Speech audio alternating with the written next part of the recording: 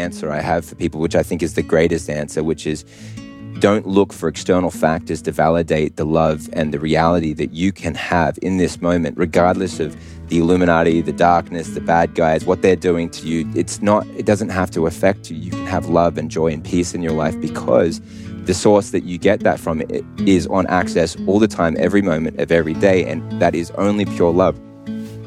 I'm Jonathan Otto, and this is the Lifestylist Podcast.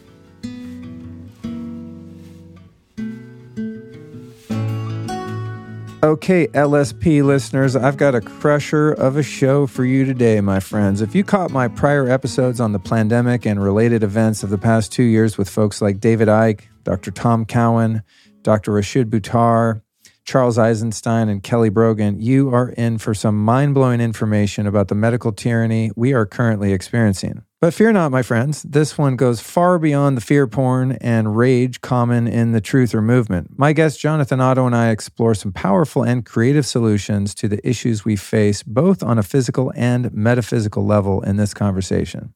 If you're new to this podcast, I'll recommend buckling your seatbelt, as the ride could be a bit jarring at times. If snake venom bioweapons and detox protocols to get them out of your system is new to you, I'll encourage you to stay tuned and to keep an open mind. It might just save your life. And some of the information presented here is pretty far out, yet at the same time seems to have a solid body of proof behind it. Folks, this is episode 418, Injection Recovery Protocols and Finding Forgiveness for Perpetrators of Evil, with Jonathan Otto. We're going to cover a lot of information here, and I'm guessing many of you are going to be taking some notes, so I want to let you know if you are interested in getting your hands on the detox protocols mentioned or any of the other details discussed, you're definitely going to want to dig into the show notes and links. You can find all of that at lukestory.com/Otto. That's OTTO. lukestory.com/Otto is your home for show notes. Let's get to know our guest. Jonathan Otto is an investigative journalist, filmmaker, and humanitarian. His life narrative is characterized by his unceasing desire to uncover truth and alleviate suffering. I think we have a lot in common in regard to his life purpose. The Australian-born filmmaker attributes a childhood experience as being the catalyst for his passion. To check out Jonathan's archive of alternative health documentaries, here's what you do. Go to lukestory.com/health secrets. Again, that's lukestory.com/health secrets, or just click on that link in your podcast app show notes. And as a matter of fact, yours truly was featured in one of Jonathan's documentaries, so you might just find it there if you visit that link. Now, the topics covered in this one are varied and vast, so I'll just offer a couple teasers here to get you primed for the show.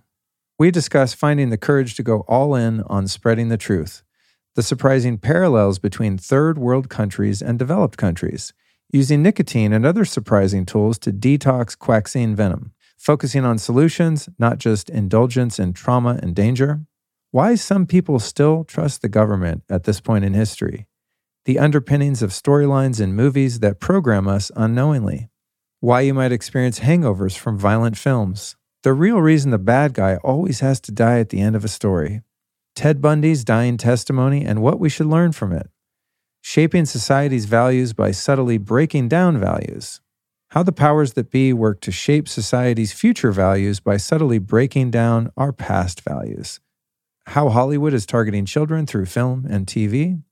Mr. Otto also breaks down the Hegelian dialectic and its role in the current culture war. And finally, the paramount importance of living according to love instead of fighting evil, and so much more. If you find yourself relating to the episode you're about to hear, I have a feeling you'll love my Telegram channel, where I post all of the forbidden content that would be censored on the big tech platforms. You can find it at lukestory.com/Telegram if you've got the stomach for it. Now it's time to dive into the expansive heart and mind of Mr. Jonathan Otto. Enjoy the show, and big blessings to you and yours. All right, man. Jonathan Otto, here we are, brother. Yep. Great to see you again. Same. You were one of those people that I ran into this weekend and was like, I totally know that guy, and had no clue where or when that happened, you know? And then you reminded me in one of your many documentaries that you created that you featured me in the film, and I realized, wow, I never even saw that. So hopefully I made the cut.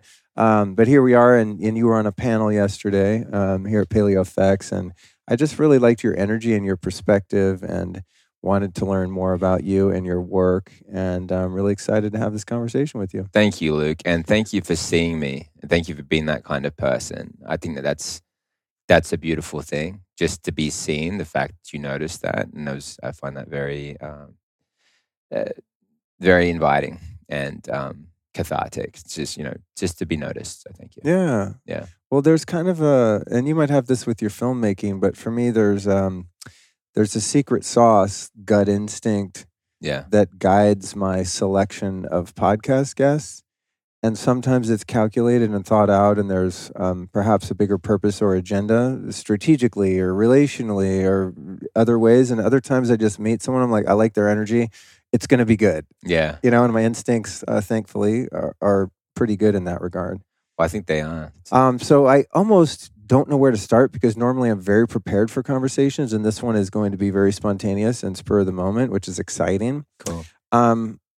Perhaps we could begin by exploring some of your background in filmmaking, and then maybe kind of just dip into some of those topics that you've covered in your films and expand on those. Sure. Because I think you have these like kind of neat buckets of these topics that you've covered in your films. Many of them quite controversial. So I want to let the people know that are listening to this podcast, although podcasts at this point in history aren't terribly censored, the other mainstream media, or legacy media channels are. And so we're probably going to have to use some coded language to try to get this message out. So if people are listening, you're like, what are they even talking about? Know that we're trying to be mindful about not just getting totally nuked from the internet. Yeah. Especially with the new Ministry of Truth that this regime has recently installed, which would have been a couple months ago by the time this comes out, where they've, now the White House has put someone in place to decide what information is misinformation or true information, which is terrifying to democracy. True. But we'll do our best to speak freely and yet at the same time, try not to shoot ourselves in the foot, so to speak. You got it. So maybe let's start with how you kind of got into filmmaking and what led you into covering some of the more controversial topics that you've covered in your films. Yeah, sure. Thanks for asking. So for me, it was this interest in people, and I had made a connection when I was really young, like I believe it was at age 7, that people were suffering immensely, and I had the audacity to believe that there was something that I could do about it, and media was just an avenue for that. So first, it was this World Vision commercial where children were clearly hungry. And it certainly tugged on my emotions, but I was breaking down emotionally, and my mom saw me, and she's like, "What's wrong?" She says, and I say to her, "We need to sponsor a child." And she says, "Well, you can do that if you learn how to make money." So I started delivering newspapers in order to learn how to generate revenue using that to sponsor a child. But as I decided, I thought, wow, there's so many problems in the world. What if I could be a part of the solution and use media to tell a story, to put an end to some part of that or as much suffering that I could? And so I developed skills in storytelling as I went through. Early in high school, I started covering subjects like injustice and developing world issues and researching these things and presenting on them. And by the age of 17, I was traveling out to Tanzania with World Vision and doing humanitarian aid work and advocacy. And that's when I first started pulling out the video camera and capturing stories. And I felt like if I could tell these stories, that it would somehow make all the suffering of what had happened to people make sense, and that it would that story would be able to bring light to their situation. That would mean that it wasn't just for nothing. And so that was motivating that. I did a degree in journalism and media production, and in Australia, I went on to do a diploma of education so I could teach English literature, but I really then found myself gravitating back to telling story through film and investigating and doing deep investigative journalism into things that I felt that were creating suffering worldwide. And so then that was a huge discovery for me to see that people were suffering, and whether it was autoimmune disease or cancer or dementia, due to a lack of information and lies that were being perpetuated, and that truth told through stories and through expert advice and conversations, protocols, information, this could save lives and create the future that I believed that was going to be best and what I would want for myself and my family. So then I became very dedicated to that. And that then naturally ended up taking me down some controversial paths. And in the last year, it got even more controversial, which I dreaded. I have a young family. It was a very sobering conversation with my wife saying, I feel like I need to cover these subjects. She said, well, you need to pray to God and ask him if that's what you want. I said, I think that God is the one asking me to do this. So it was just a really interesting experience. Yeah, it is interesting when you're in a position like you and I both are in our different respects of producing media, and you have a drive to share information that you believe in your heart could help people, and sometimes that information is inherently controversial and could bring about repercussions unto your livelihood. I have a growing family. I have a wife and a couple pets as of yet, but we're working on expanding that. Amazing. But it's one thing Congratulations. if you're just kind of a solo renegade, right? That's just like, I don't care. I'm going to speak my truth, and they can cancel me if they want, right? Yeah. But it's interesting now in the socio-political and industrial medical complex system that, one's livelihood, their family's reputation, and even in some extreme cases, their very life itself can be threatened from going too far, right? Yeah. You're really, kind of tempting fate in some cases if you go too far out there. So I respect the fact that you've been able to do that, and it's wonderful that you have a partner that's able to stand behind you, even though it is in some ways dangerous, as extreme as that might sound. When we're talking about the VACCINES, for example, the COVID, these kind of things. Yeah. The audience will see where I'm going with this coded language, and we'll come up with abbreviations as we carry on. But, and some of the stuff you've covered in your films, I mean, it's not just like, oh, I'm going to get written off as a conspiracy theorist kook, and that could hurt my career. It's like literally you could be demonetized. PayPal can cut you off. Chase can cut you off. YouTube cut you off. All the social media platforms, you get what I call Alex Jones, who I think was kind of the test case for them to say, let's take someone who is viewed as very extreme by a large portion of the population. Let's unperson him completely all at once in a unified fashion and see what happens. And no one stood up for him because he has points of view that are generally controversial to so many people, despite his massive, massive audience. And the fact that we now look back and go, he was right about 95% of the crazy shit that he was talking about, for the past 25 years. But once they did that, I was like, oh, I have a kind of a fork in the road here. Like, do I want to play it safe and like protect my brand, protect my revenue, my family? Or do I want to find a way to creatively and strategically speak my truth and give a platform to some people like a David Icke or someone who is generally considered to be very cancelable, Yeah. So it's really interesting to me that you've kind of made a decision to move forward with the hope of benefiting humanity at the possible personal risk involved. Yeah, no. How did you? What is it in you? Is it your personal integrity or your faith in goodness and humanity and love that just feels that you're in some way protected or insulated from harm's way because the mission feels so right to you? What is it that kind of gives you the courage to just go, you know what, this is what I'm supposed to do, I'm doing it? I think it's something like that. For me, the visceral experience of being with people that have been injured and their lives have been like tragically thrown into this chaos and they suffer so much. Children with parents that they're not sure if they're going to make it after they've had an injury from taking these things into their body, these injections, and then kind of you think about it when you're with them in that moment and you're feeling everything they're feeling, and it just kind of passes through. You're able to be a spectator, and you feel like a little glimpse of what it would be like to be in their shoes. I don't know if you have many options at that point. For me, I haven't felt like I've really had any options. It's like, this is what I need to do.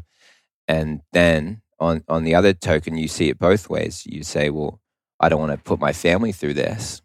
And then on the other side, I don't want my family to be in a world where these things are let to be.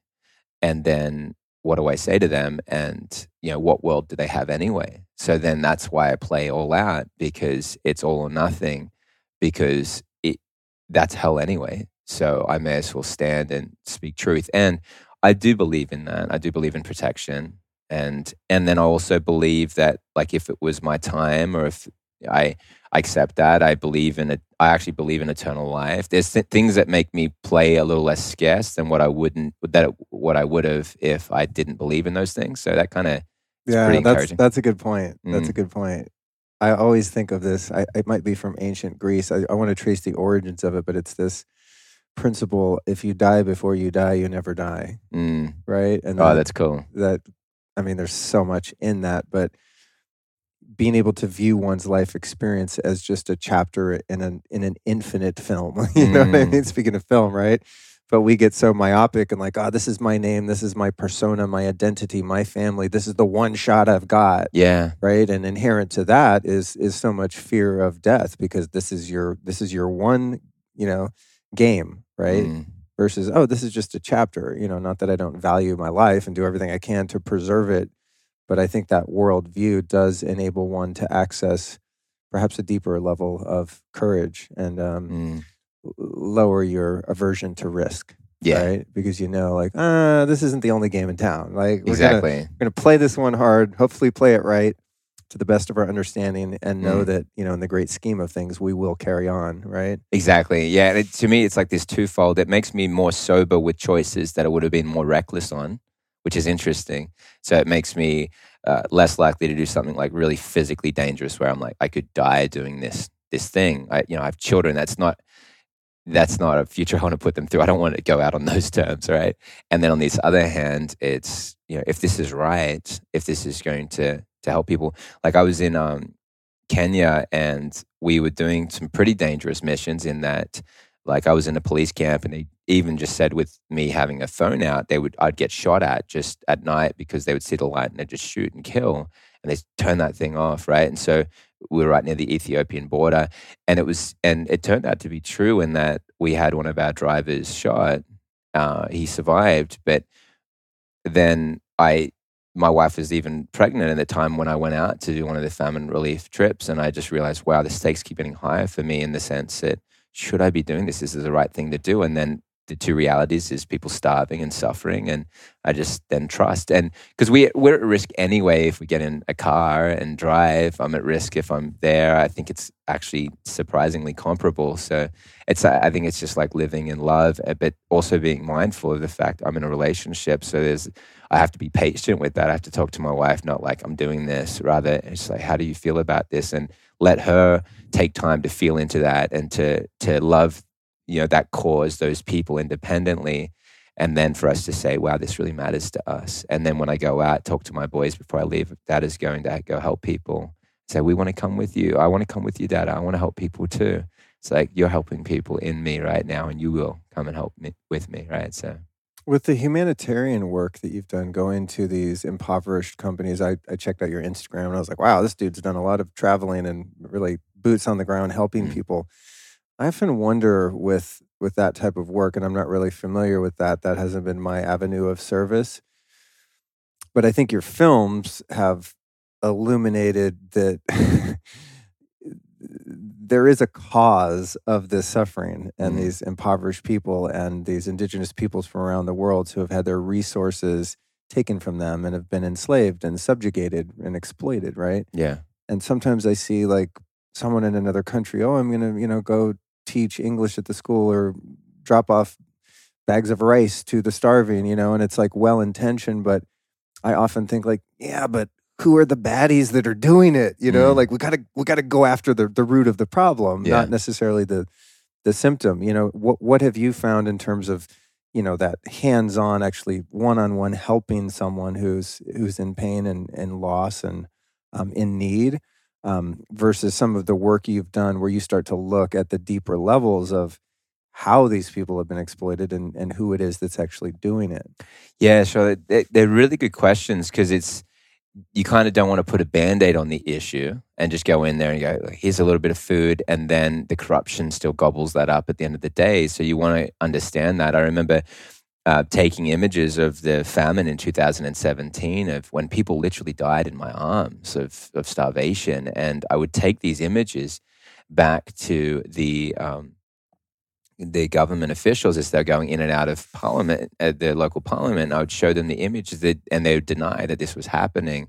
And so the interest there in the people was typically not there. But on the other hand, it's really not a lot different from what you're seeing in developed countries as well, the way that they're treating their people. But bird's eye view for me, the reason why I do what I do with that, and why I think that people should know that there's so much power in their views and what they do, is because I think that everything operates on this principle of love, right? Where what motivation is that coming from? If it is coming from love, love always wins, and it is the pervasive force. And so if something is done and it appears to be good, but it's not motivated by love, that actually eventually or quite quickly comes to the surface. But when something is deeply motivated by love, there's a huge problem. People are suffering.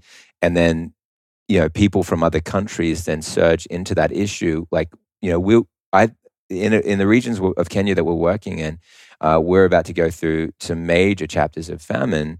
And people are emaciated just like they were back in 2017 with the work that we're doing in the 3 regions that we're working in. I believe that there's potentially going to be, it'll be that not a single person dies of starvation because of the intervention.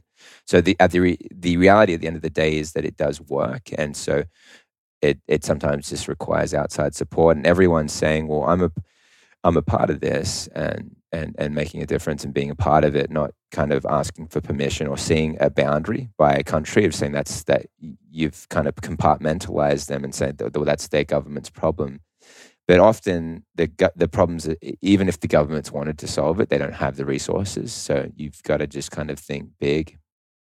I like that perspective. So especially the bit, if it's done out of love, then there's not really quantification of whether you're feeding one kid in need or you're creating a film that gets 11 million views that's exposing the network of sociopaths that are, upstream from that problem that you see in the village, right? It's like, it's kind of all the same. I think that's the thing I wonder sometimes is like, are you really doing any good? But it reminds me of that parable, and I might not get it exactly right, but it's something to the effect that a bunch of crabs have washed up on the beach, right?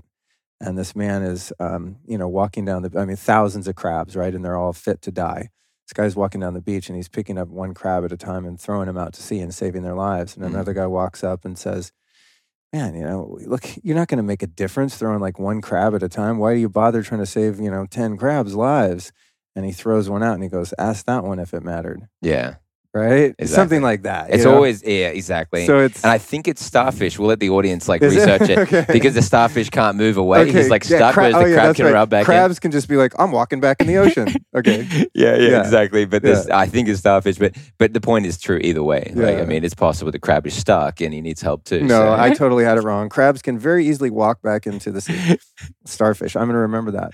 Yeah. So let's dive into, as delicately as we can, some of the topics that you've covered in your films. Maybe give us the names with some sort of, again, not for the podcast listeners, but more for the video element of this and the fact that we're live streaming on these communist platforms. So, autoimmune secrets, depression, anxiety, and dementia secrets, natural medicine secrets. So, like my company, Health Secret, we've kind of just used some of those titles. New film that I'm working on, Unbreakable, Destined to Thrive. It's all about people getting injuries from these supposed safe and effective things that are getting put into people and how severe those injuries have actually been and what we can do to understand the mechanism of why that's happening and how people can reverse these issues, which I believe that conversation comes from a place of love. When people say, I'm not willing just to let this person suffer, we have to find answers, and I'm willing to keep trying. And so we've seen some really amazing data come out of that, and so we'll be revealing that. I worked with another group on a film called The Truth About VACCINES, so about V's and truth about cancer. And that was great working as a producer on that, seeing some of the things that were coming in the future, and we talked about that, like what was coming in 2020. We talked about that back in 2014 or 15 with The Truth About V. Mandatory Vs coming for adults, healthy people 2020. These things were being talked about. It was very surprising. So it was very much a handbook. So lots of the things that were unfolding, I and others saw them coming from a long time ago, and it was like watching a train wreck in slow motion and feeling so sad that people were subjecting themselves to these things. There's a new, this new film I'm releasing, Unbreakable, is talking about a congressional hearing from 1975 where the CIA is showing that they had developed a heart attack gun that was using shellfish toxin, and it could enter the subject without them knowing, and it would cause a heart attack. And it's all visible, disclosed. And the fact that these same types, and they disclosed that in the labs that was found, it said 19 different venoms and toxins. Wow. Including cobra venom. Oh my God. And this is verifiable. It was like not a theory. This is stated exactly. Outright. You could watch all the video footage from 1975, the congressional hearing with the director of the CIA and also the Senator, Frank Church, and they disclose William Colby, the director of the CIA, shows the gun, and they go through all the coordinates, and the woman that designed it found the shellfish toxin, her name is Mary Embry. She was only 18 at the time, working for the CIA, and they tasked her with this to find something that could enter a victim, create a heart attack without them knowing, and be untraceable in autopsy. And it's all public. She discloses that information that she found that. She had to leave the CIA because she was so morally conflicted on what she was a part of. So that technology was developed, and the surprising realities of what's coming up in people's bodies that are infected with this certain virus is a peer-reviewed study that came out in October of 2021 was showing that the people that were infected with this versus those that weren't had a combination of 36 different toxin-like peptides, almost identical to, and then it lists the venoms of different shellfish and snakes. And then it has in table 1, it goes through all 36 different the like Malayan crate or the eastern brown snake or the coral snake or the conotoxin from the crown of thorn starfish. It goes into detail. So how did these structures get into people? And so we start seeing, wow, is this technology that was being used? Is this why it's so harmful? Is this why people can get such visceral and vivid and life-threatening reactions in such short periods of time, which is unusual? And the death rates, the heart stopping, is this envenomation? So these are some questions I think people should ask.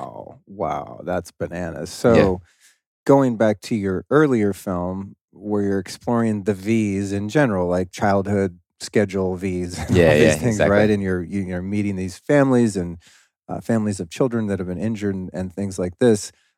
In those scenarios, the injuries sometimes take place over the course of larger periods of time, longer periods of time, right? And it's much harder to maybe trace that. So what you're saying is, with what's being discovered in this case with the modern V's of the V's of the day, is that traces of these other substances are showing up, and that's why we're seeing sometimes these instantaneous side effects. Exactly.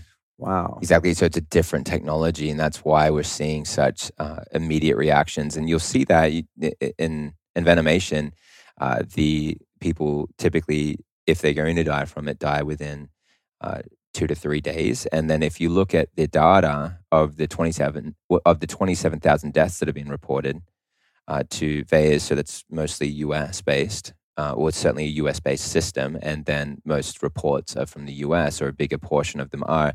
Over 50% of those happened within the first 48 hours, around that number. And then certainly 80% within the first 12 days. So that is, again, resembling what you would expect to see with envenomation. Again, those are things that are kind of linking things together and just seeing, does this kind of fit? But these other things that I was mentioning, where the study that I referenced, that was urine, fecal samples, and plasma. So it was found in the samples, these evidence of the toxin-like peptides, almost identical to the venoms, which actually shows that it's not the actual venom. It's a peptide, a toxin-like peptide, which means that it's a replica of it. It's a copy that has been manufactured. It's synthetic, which means that it can be produced at scale, which actually makes a lot more sense.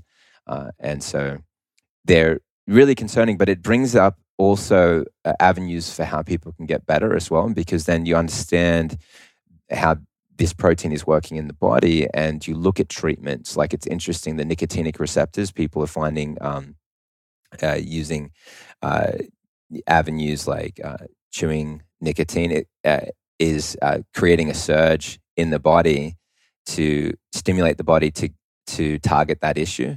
I'm chewing some right now, so I'm good. It actually has been proven to help. There was one woman, it was a Dr. Tor, which for me, I would generally avoid nicotine, right? But I think that for particular purposes, for your acute cases, that's exactly what I think these substances are available to us for, right? That's just my view on it. But yeah, Dr. Tor Braun worked for the FBI. His specialty was in preventing mass killings. And when he wrote to the FBI in July of last year saying this resembles what's happening with this big outbreak, all resembles envenomation. And then one of the cases he brought up was when he explained the nicotinic receptors. And so I'm learning about it so that people like him can explain it better than me. But he's talking about how either nicotine or the natural version would be bioperine, the bioavailable black pepper extract. Bioperine could be used instead. But he had a case where the woman had long COVID, and she had lost her hearing in her right ear. And after 8 days of chewing the nicotine, she completely got her hearing back. And so we see these cases, which is kind of proving this theory of that this was coming from envenomation. But more so, I think the bigger picture is looking at how your body breaks down proteins. And this is where enzymes come in, and fasting. Autophagocytosis is the process where your body is going into a state where it's clearing out, breaking down proteins, clearing out toxins out of the body. And so when people are fasting for 3 days, they deepen this state. And if they're taking enzymes that are proteolytic, meaning that they break down proteins like serrapeptase or bromelain, and they're taking them periodically on an empty stomach, and it's breaking down the proteins. And then we're seeing people get into remission or to turn around their symptoms after taking one of these injections that has harmed them, and then we're seeing them recover function. So one of the naturopathic doctors that I've been working with, Dr. Henry Ely, has now seen 8 of his patients that have been injured severely from this, and then seen every single one of them have dramatic improvement using this. At this point in time, I'm sure it's not going to be every single person. Sometimes it takes more trial and error, but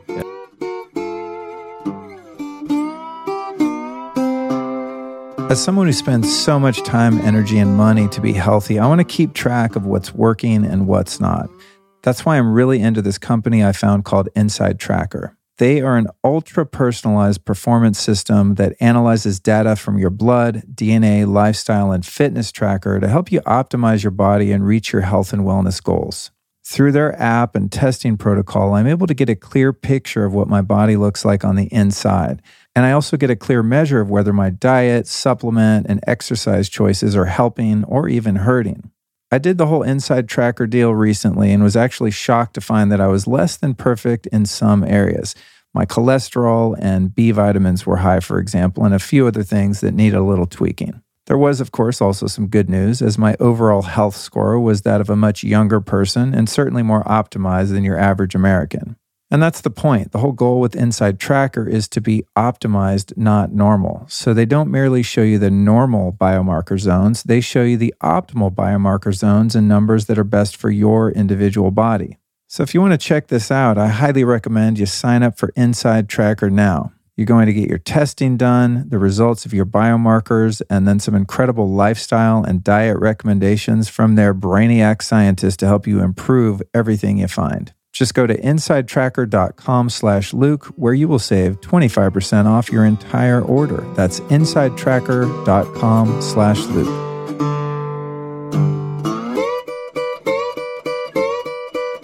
Apart from the film that you're working on now, wherein some of these recovery strategies are going to be laid out, is there an aggregate of this information anywhere that we could link to in the show notes or anything like that? I ask totally. Because I get so many questions from people.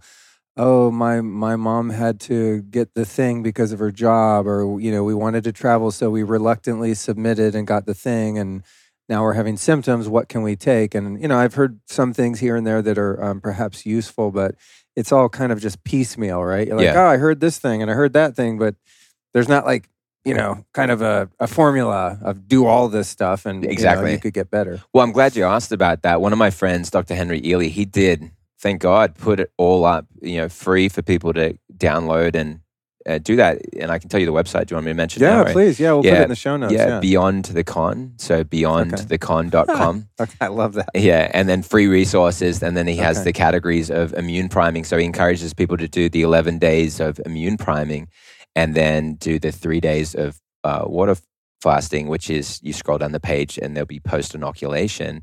And so he'll talk about taking L-arginine or NAC, liquid iodine, and dosages. He actually has that there, which is great. Okay. And that's the exact protocol that he used. One of the guys got 6 Vs in one day and the CV. And he was, I'm not smiling on this, he was so injured that he couldn't basically stand up. So such neurological damage. And so that also caused concussion because he kept falling over and he banged his head really bad. And he was declining fast. And Dr. Ely said, I've seen patients that have died before, and he looked like he was just about to die. And so he used the protocol that I just mentioned. And I was like, well, how's he doing? He's like, he's back to normal. I'm like, well, does he realize? And he said, I don't think he really realizes how severe his situation was, but I mean, he's excited to be back to normal. He's back to work and everything, like things, cool. Quit his job kind of thing. And, or I think he's off work for like 2 weeks, but he got, was back, or something that you'd think someone would be out of the game. So kind of exciting. Wow. Incredible resource. Thanks. And for those listening too, we'll put the general show notes for this episode. Let's call it lukestory.com/Otto, O-T-T-O. That's the spelling, correct? lukestory.com/Otto. So you guys don't have to take notes or stop your car and get in an accident. Like we'll just put everything we talk about there. And hopefully it survives the internet bots that come out of this information. Well, thank you for caring enough, man. You're so practical. Like I love that you care enough about your audience to say, hey, what do we do? Instead of just staying inside of something that would maybe just be the entertaining aspects. But thank you for caring about people. I mean, that's everything right now. Yeah. I mean, I also believe that there's a solution for everything too, as dark and intimidating as this whole thing has been for so many of us. So many people have been harmed in so many different ways, apart from even experimenting on themselves, whether voluntarily or not. Just the alcoholism, the mental abuse, the domestic abuse, the traumatized children from wearing these things on their faces, the whole thing. So I have a lot of compassion for humanity in general. And, as I said earlier, I'm trying to get this information out without nuking my whole platform, to save one person. It's like, because there's a lot of information to share that has nothing to do with any of this. It's about consciousness and spirituality and ways that we can hopefully help elevate our consciousness as a shared collective to a place where perhaps we don't even have this experience anymore. So it's kind of a dance for me to find where I want to try to get it in and not. Well, it's very thoughtful, man. So my hat's off, and I really do appreciate likewise. that. I mean, likewise for what you're doing. So the thing I find curious about this illness in general and also the proposed solution in general is that people tend to react to it so differently. Like take the experimental solution that's rolled out over the past couple of years. I know people personally that I care about deeply that did it and are fine. Yeah. And then other people, removed by a few people from myself who have literally died from doing it. And, all these soccer players just boom, boom, boom, one after another. I mean, it's just like, what? And I think that's that's one of the really strange things about it. And I've often wondered, are there like just vials of placebo, like saline that, there's batches going out that are just nothing. And then there's batches that are going out that are potentially very harmful, as you describe. I mean, why do you think it is that some people are totally fine and some people aren't? Or is it just that some people are more biologically susceptible or have weaker immune systems or something that are making them, fall ill sooner or to a greater degree? Yeah, no, they're really good questions, and I've been scratching my head about that for the past 2 years or year and a half or so. And I think some of the keys to think about there that provide some of the solutions to those questions would be certainly comorbidities. Studies done, for example, with the theory that I was mentioning about envenomation is to do with the fact that when a snake strikes a mouse that has become diabetic based on other exposures that they've intentionally given that rat to create that condition, they die versus those that don't. They don't die, particularly in certain circumstances with certain venom, and they run these experiments. So certainly predispositions are a big deal. And then you have these cases of people being completely healthy, and that explains, it's a situation where you see that you can be completely healthy and you get stung by something, and whether like you look at Steve Irwin, who got stung by the stingray, and it didn't matter that he was a really healthy, fit person. That's the effect of toxins and poisons in the body when they're at such high dosages. It does vary. For example, we know it's varied because one of the reasons is when you open the label, if you ask the pharmacist, and you would find the whole, it folds out, keeps folding out. It's like this big, and there's nothing written on it. Blank, both sides. It's just to be devil's advocate, kind of on the other side of the issue. Like, I have a hard time understanding, because we're going into some kind of conspiratorial territory. It is a little bit, I acknowledge that. And, I don't know that you're right or that I'm right. I'm just asking questions. I'm a curious guy. But even someone who was, say, very, pro medical system, pro quotes science, why would that not raise alarm for someone that you're, in some cases, being coerced, if not almost forced, into taking a medication in which there are no listed side effects or any ingredients or anything in the insert? I mean, if I go to Rite Aid right now to buy some cold medicine, I mean, I'm going to pull out that little insert, and it's way too much to read, but the information is there, and one could assume somewhat accurate, right? So I can kind of have informed consent and go, there's possible side effects, dizziness, nausea, diarrhea, and it has all these ingredients that I can't pronounce, but I got the sniffles, I'm going to take it.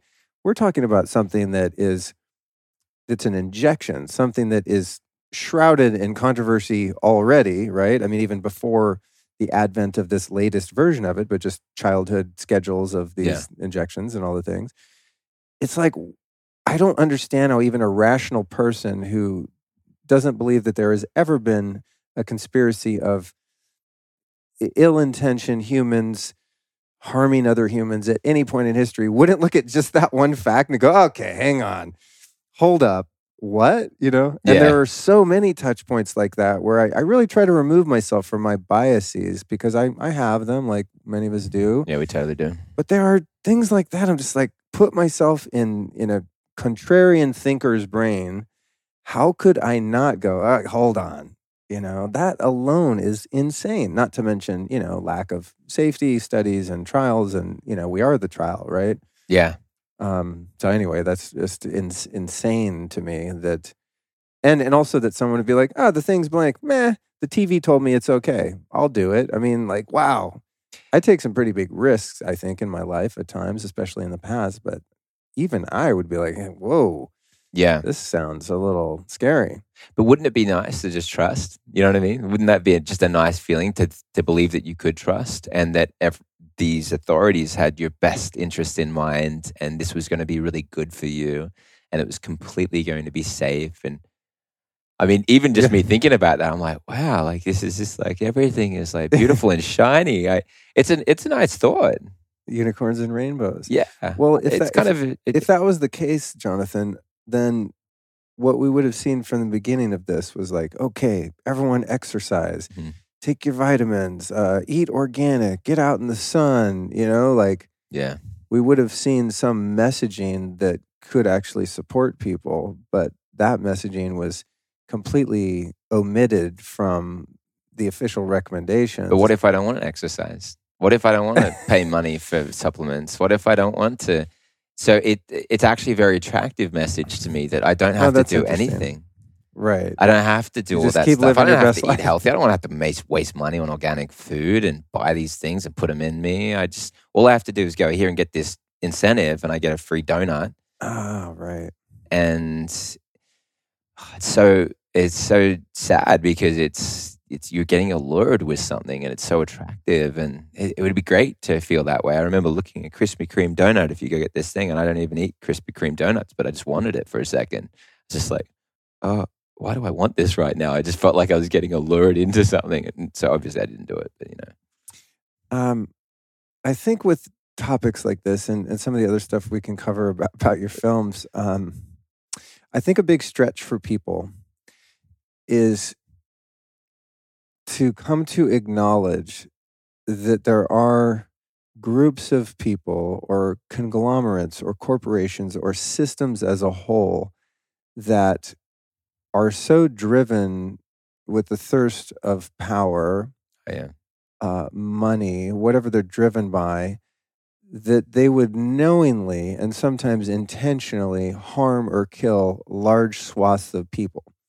This is very difficult for some of us to comprehend, hence the denial and kind of the cognitive dissonance. And I think the people that have the hardest time maybe opening themselves to that possibility are people who are caring, loving, kind people who are not sociopaths, therefore lack the ability to put themselves in the shoes of a sociopath who is motivated by those motives because they're not. They're a good person, right? Yeah. It's like the people who are good, trusting, loving, kind people are the most easily victimized because they can't imagine that there are people on the planet that wish to harm them for whatever motive. But do you think those people are very aware of their shadow? Perhaps not. Let's explore that. Yeah. So, for example, like if I said to you, hey, don't you think the world's overpopulated? And, I mean, a lot of people today, and some of the people that are making these choices, or like kind of, not everyone, but particularly the people that are forcing their loved ones to make choices that are coercing them into something. My experience has been I've asked them questions like that about the world being overpopulated or something like that. And they'll be like, yeah, it's super overpopulated. And again, like maybe it is. I mean, my research shows me that it's absolutely underpopulated. Cities are overpopulated typically. Not all cities, a lot of cities. But so then if it's overpopulated, what do we do to solve this problem? And is there going to be a food shortage? Well, then it looks like there might be something coming like that.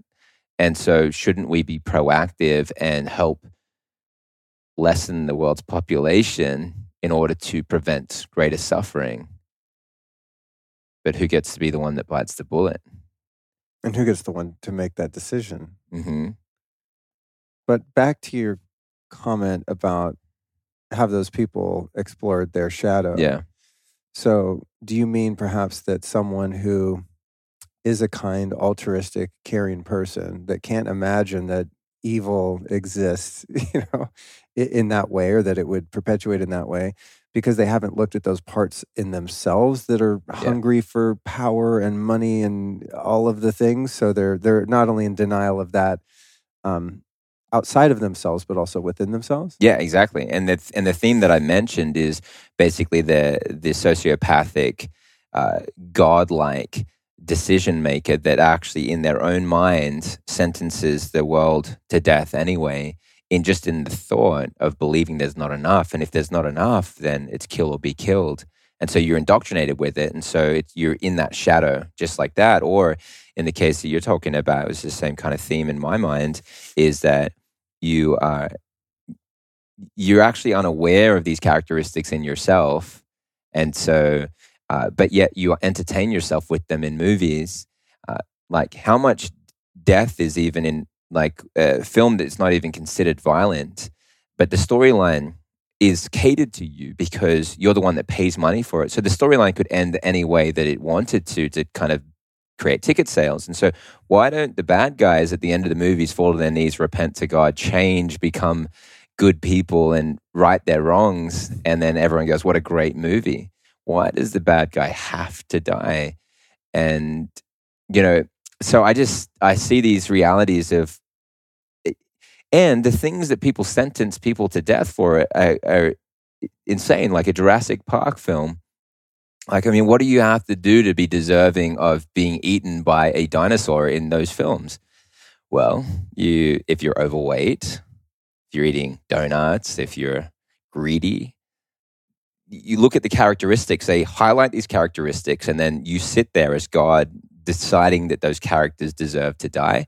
And so if you have a darkened view like this, you believe that punishment is needed and that people deserve this. And so you kind of, in your mind, you believe it's some kind of sacrifice for the greater good. So some people are going to succumb, and it's normal. It's a necessary reality. So it's like from the powers that be that are perpetuating harm on humanity, there's a justification there in that, according to their omniscient point of view or self-imposed omniscience, that it's for the greater good. Yeah. Right? I mean, that's like every sort of regime that's come in and caused mass suffering and destruction. It's for the greater good. I mean, that's always the thing. We got to, a few people over here are going to die and suffer, but in the end, we're all going to reap the benefits of it. I mean, this is always kind of how communism begins, right? Sure. And then devolves into mass suffering and war and death and all those things. Yeah, absolutely. If people understand that sacrifice is deeply written into what the Bible would describe as like a carnal nature, what just shows up in humanity, that these things happen and people find normal ways to justify them and make sense of them, but it's like an offering or a sacrifice because something has to be made to settle the challenges that we feel inside of ourselves. For example, we all know that we've screwed up in life and made mistakes. And so how do you correct that? And so seeing somebody else meet their doom actually completes the loop in your own mind that has been punished and the whole issue has been resolved. And so this is what drove me to watch films that had violent themes in them. As soon as I solved this issue in my mind, I no longer had those feelings that punishment was necessary. I started hating those films, and it was like, it made me want to vomit seeing things like that I used to love, but it was all because of the turmoil. Right. So we're sort of observing the acting out of these things going on subconsciously. Because I wonder that too. Like over the years, I've developed a much higher aversion to violent that's cool. films and shows, but I didn't decide like, oh, that's wrong. I shouldn't watch that. It's just like, oh God, it just affects me more so. Like I remember I was dating someone years ago that loved The Walking Dead, and I was like, I don't like violent shows. And, I kind of, just to appease her and share some time with her, I started watching The Walking Dead, which is an interesting show. I mean, it's a pretty good freaking zombie show. And it's like, it made me sick, yet I was still compelled, beyond her just wanting to share that experience with me, I was still compelled to keep watching it. And I'm like, every time I feel hungover and just gross afterward from just seeing all of this, even though it's pretend, your subconscious doesn't know it's pretend blood and guts and just killing. And, finally I was able to stop because the repercussions of that. But, I wonder what it's good that you could see that. I'm going to take a moment to ask you something. How often do you wake up in the morning and instantly wish you had just one more hour of sleep? You hit the snooze button and hope next time your alarm goes off, you feel more energized. Well, I get messages from people all the time specifically asking for brain solutions. So they usually mention things like brain fog, low energy, poor focus, and so on. Well, I recently found a truly incredible solution to all of this called Nootopia. They specialize in personalized brain supplements known as nootropics. Taking this stuff is like flicking a switch and turning your brain on within the first 10 minutes of waking up in the morning and feeling totally engaged, focused, upbeat, and productive no matter what life throws at you. I actually had my dose of Nootopia this morning and I'm feeling quite focused and perky. And I've experienced this effect over the past few months since trying Newtopia. These guys have legit created the most advanced brain support and cognitive enhancement system that I've ever tried, and I've tried a lot of them. It's kind of like a do not disturb feature for your brain. And unlike other products in this category, there are no crashes, jitters, or side effects. I'm actually shocked that these formulas work so well without making me feel uptight and tweaked out, which is often the case with things that can be stimulating to the brain. So I highly recommend the Newtopia system for anybody looking to take their focus, creativity, and mood to a new level. So to turn your brain on, go to newtopia.com/Luke and enter the coupon code Luke10 for an extra 10% off. That's NOOTOPIA. These guys are so confident that their stuff works. They also stand by their products with a 365-day money-back guarantee. So this is a no-brainer for your brain. Again, that's newtopia.com/Luke, and the coupon code is Luke10 for an extra 10% off.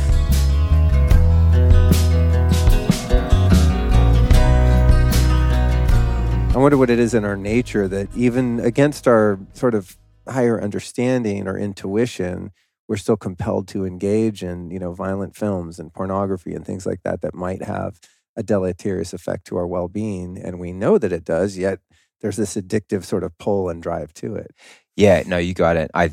And that is a profound question, I think, because if people solve that, then they find that, because any of us, like if any addiction to watching anything would just, there's only so many hours in the day. I've got 2 young children. It'd be great for me to love playing with my children more than I love watching anything, let alone something violent, right? And, what is the drive? Why are we entertained by themes like that instead of themes that would be the opposite, like someone being loved and cared for, or somebody that has flaws of character that are detestable, but like loving that character still and seeing that person come to a place of contentment and fulfillment. And the bad guys, shouldn't there be some movies of the stories of the bad guys and then seeing, why do we hate them? Like they had things that happened to them in their childhood, and let's love them.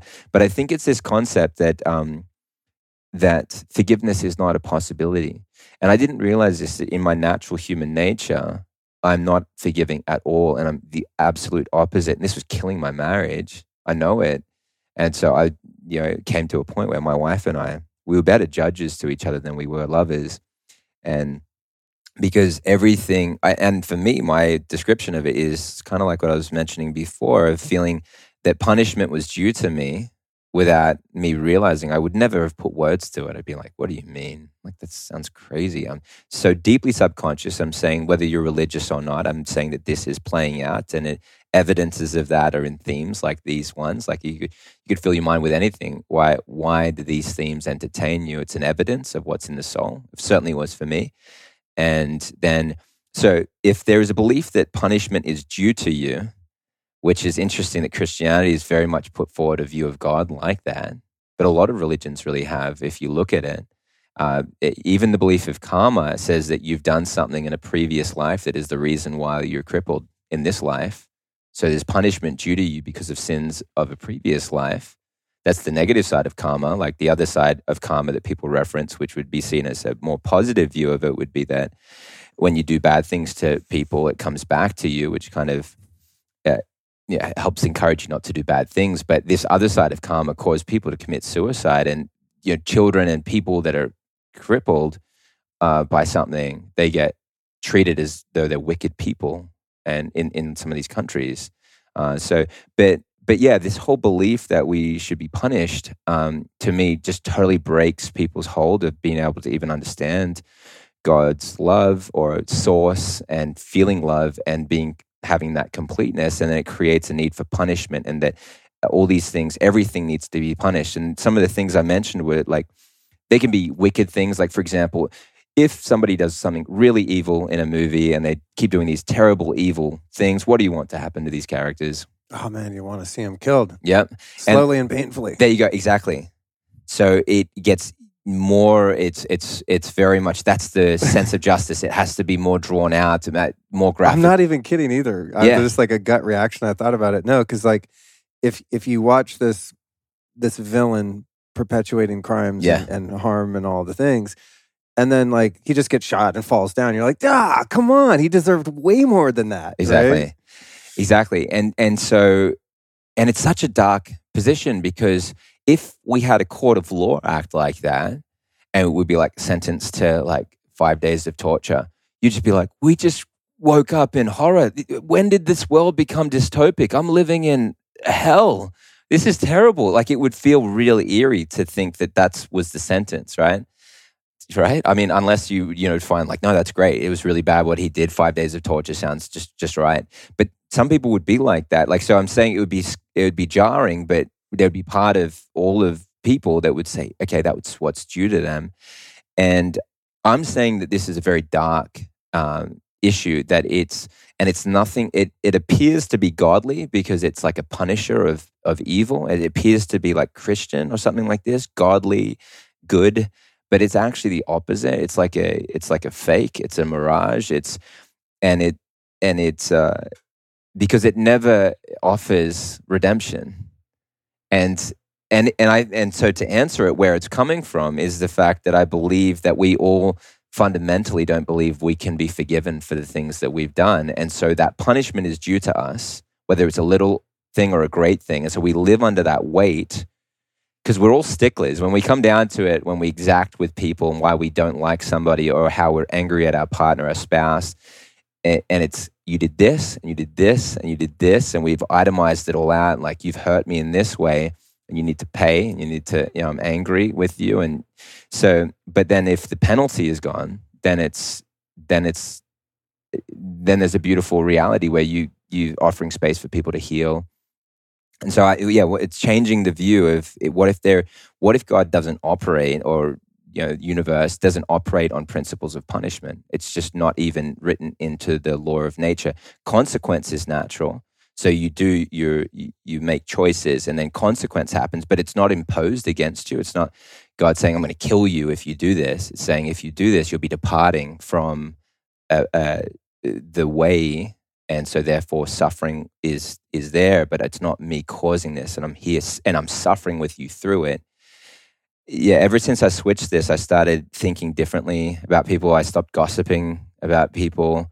I stopped attacking my wife, or it then became, it would kind of rarely come up. And then when it would come up, I'd be like, oh, that's what I just done. I'm sorry. Like, I'm learning, right? And it was just a different kind of feeling, right?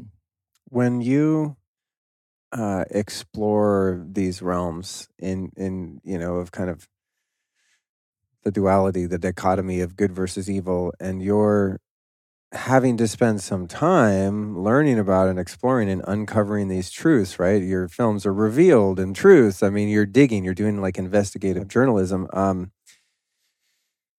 How do you sort of remove yourself emotionally from the negativity porn, the fear porn? It's like, I find myself sometimes teetering on wanting to know what's going on, seeing how I might be able to add value and provide a perspective or help or just be in the know. I think generally humans like me, I'm very curious. I want to know the ultimate truth in any situation. So if I feel I or we are being deceived or lied to, I want to get through the center of that and find what's really going on. It's just the way I'm wired. But in so doing, you're kind of, dancing with the devil, so to speak. You have to expose yourself to some things that are emotionally dysregulating and ugly. And there is a certain, like those violent films that you don't want to watch, but you do.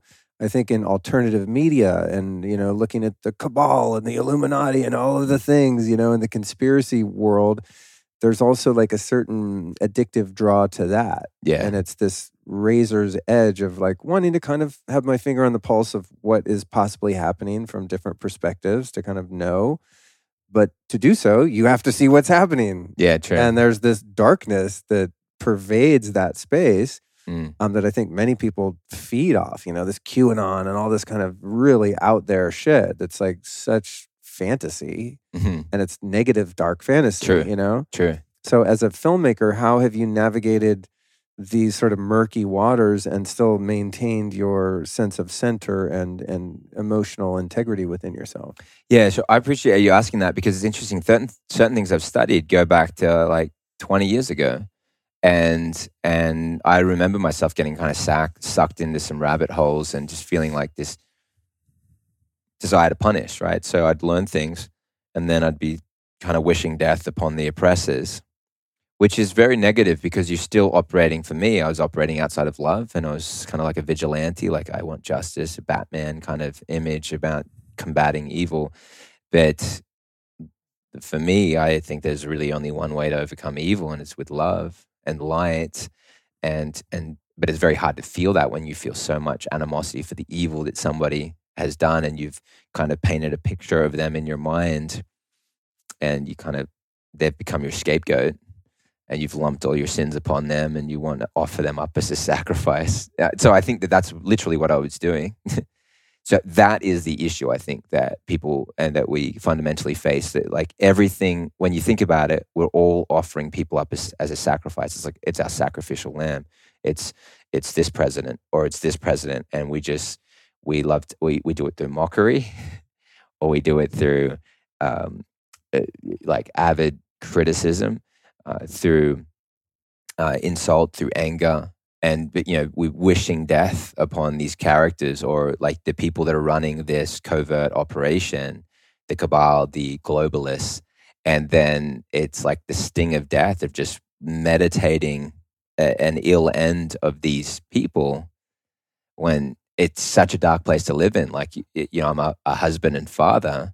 I need all the light and love I can get to be kind to my wife when she's doesn't know how to be kind with me, and when I don't know how to be kind with her, she needs to, navigate that. And with my children, I have to be so patient. So cultivating these things become then very problematic. And so sometimes the more that people know, I've noticed how many friends people lose, right? The more that they know, they seem to lose more friends. But it's because they haven't dealt with this fundamental justice system that they operate within, that causes them to then sacrifice people because they don't understand, or because they hold an alternate view, and they can't hold space for them and just say, hey, look, that totally makes sense why you see it that way and why you feel that way. And thank you for sharing that with me. I'm not going to crucify you on this issue just because you see it differently. Like being able to hold space like that. But there's a cool verse that Paul writes about, where he says, I'd have you wise concerning things that are good, and simple concerning things that are evil. So I think that there's a certain depth that we know things, but then you don't want to be like, here's Jonathan, he's a philosopher of evil. He understands evil to the depths and understands every dimension of evil. You'd want Jonathan to be the discerner of light and love, and he understands the dimensions of love. That's the power, because when you think about it, which is the one that is powerful enough to break evil? Does evil get broken with more evil being pointed out and railed against, and be like, look at this, and mockery and hatred towards it and chastising it? Or is it deep love? And you see examples of this when the most hardened criminals become soft-hearted and they change. And you see these examples. And what was it that created that? Did they get beaten to a pulp in prison? So they woke up after a beating like, I'm going to be loving. Something happened where they were either deeply loved by someone or by God, and they went through that change. And so that is the only thing that I think can initiate the change. I like how the lighting just changed dramatically right in that moment. Yeah. And God said, lights off. Yeah. Well, this is something I work within myself, because from perhaps the highest perspective I can reach within myself, I see the possibility, this is going to sound weird, so I'm going to try to articulate it, that at a base level, everyone is innocent. Yeah. The George Soros, the Mussolini, the Hitler, the Mao, like the people that the animal self is like, I want to see them tortured and die slowly, right? Mm-hmm. Revenge, all of that, the condemnation and the self-righteousness of like, well, I would never do that, therefore, right? It's such a good line, right? But each of these perpetrators of what one could deem evil or wrong is in each moment literally doing what they believe to be the best move. Yeah. Right?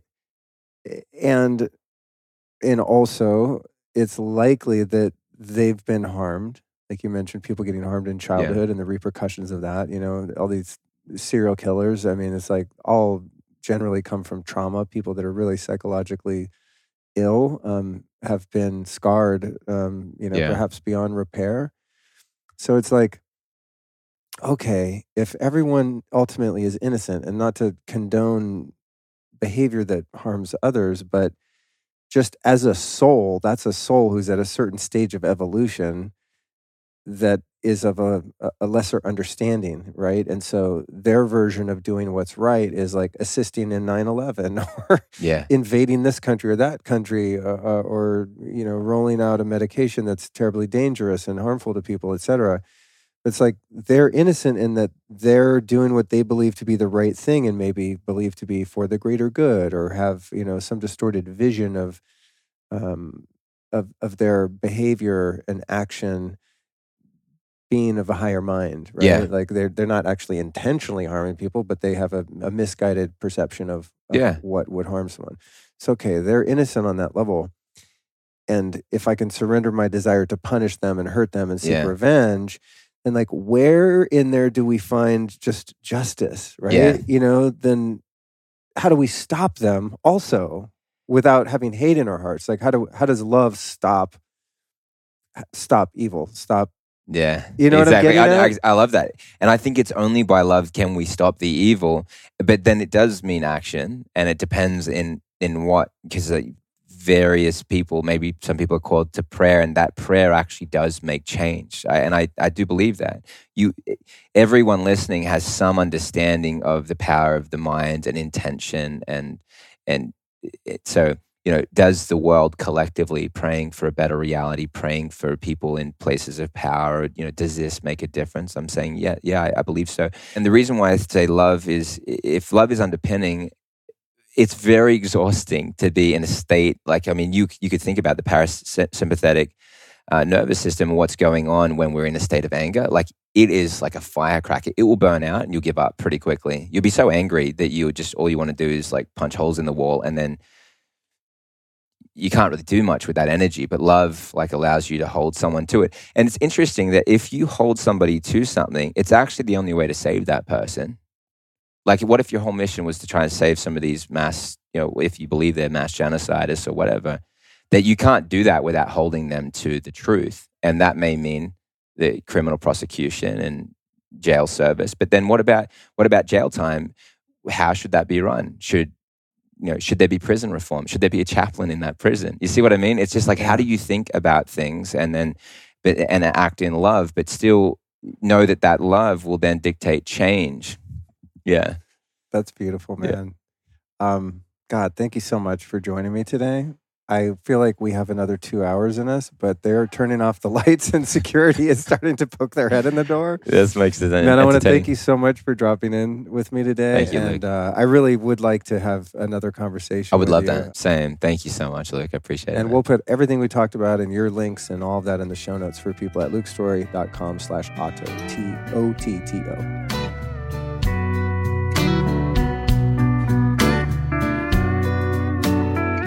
I've literally never met anyone in my life who doesn't like a little sex from time to time. In fact, some folks like it a lot of the time. The thing is that for men, their physical readiness is an important part of making this happen. Remember the last time you were at the gas station and you saw on the counter those horribly branded erection pills?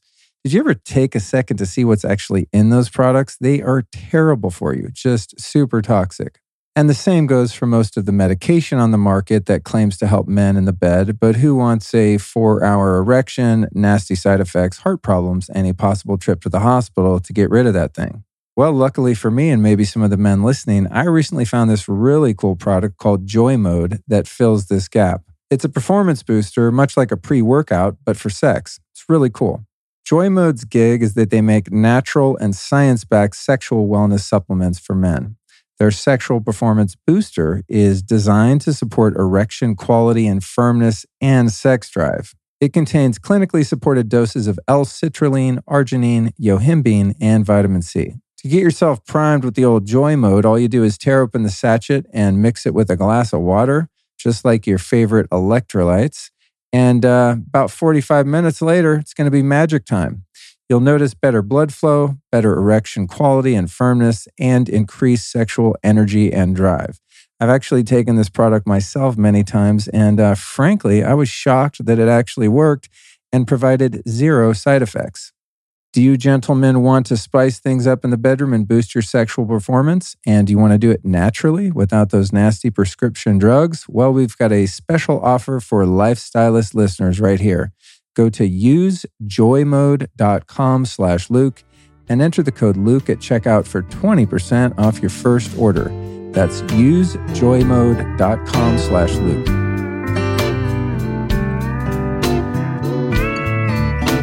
So funny thing happened in our recording yesterday. We were right at the pinnacle of something I think quite powerful, and adding some hope and positivity at the end of an episode that was covering some pretty racy stuff and some things that could have instigated fear or doubt or even anger within some of the listeners. And then we got cut off, and I thought I felt like we were just about to tie a bow on it. So thank you for sitting down after a 24-hour intermission and coming back.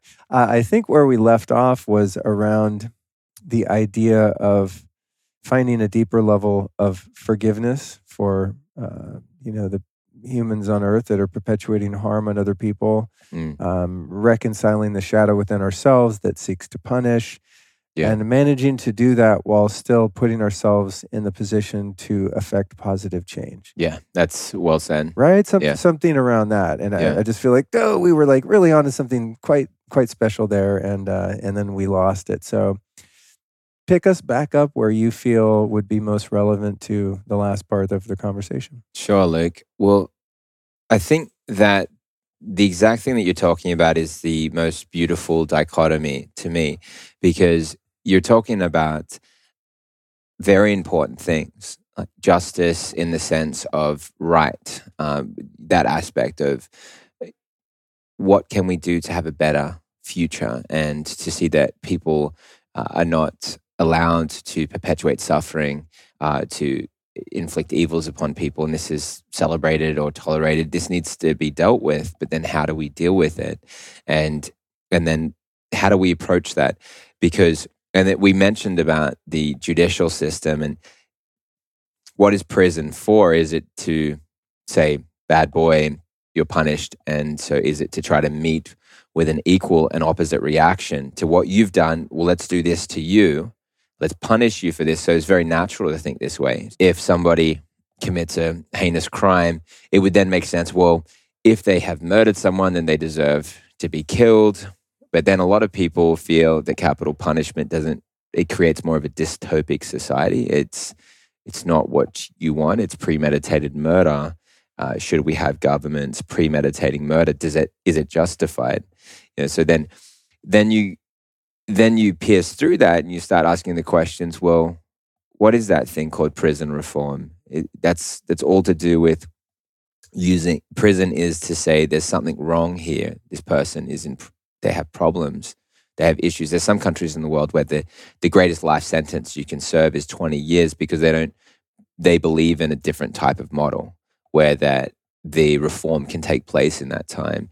I can't vouch for that and don't know enough about it, but I can vouch for the fact that when people take into this mindset of what can we do to solve this problem and get the person the help that they need.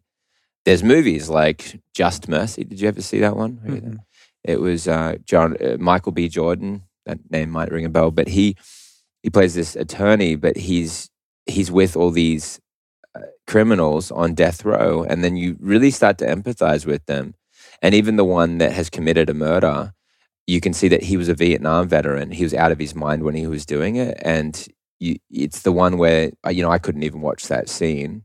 It was so horrific because his actual execution was there, and then the attorney is witnessing it, and he goes and vomits after it because it's so traumatizing for him to have experienced this. And then the other guys in prison the night before his execution, they're saying to him, he's saying, well, I deserve this, and I should never have done this. How did I kill this person? I set a bomb up and blew. It's a true story, by the way.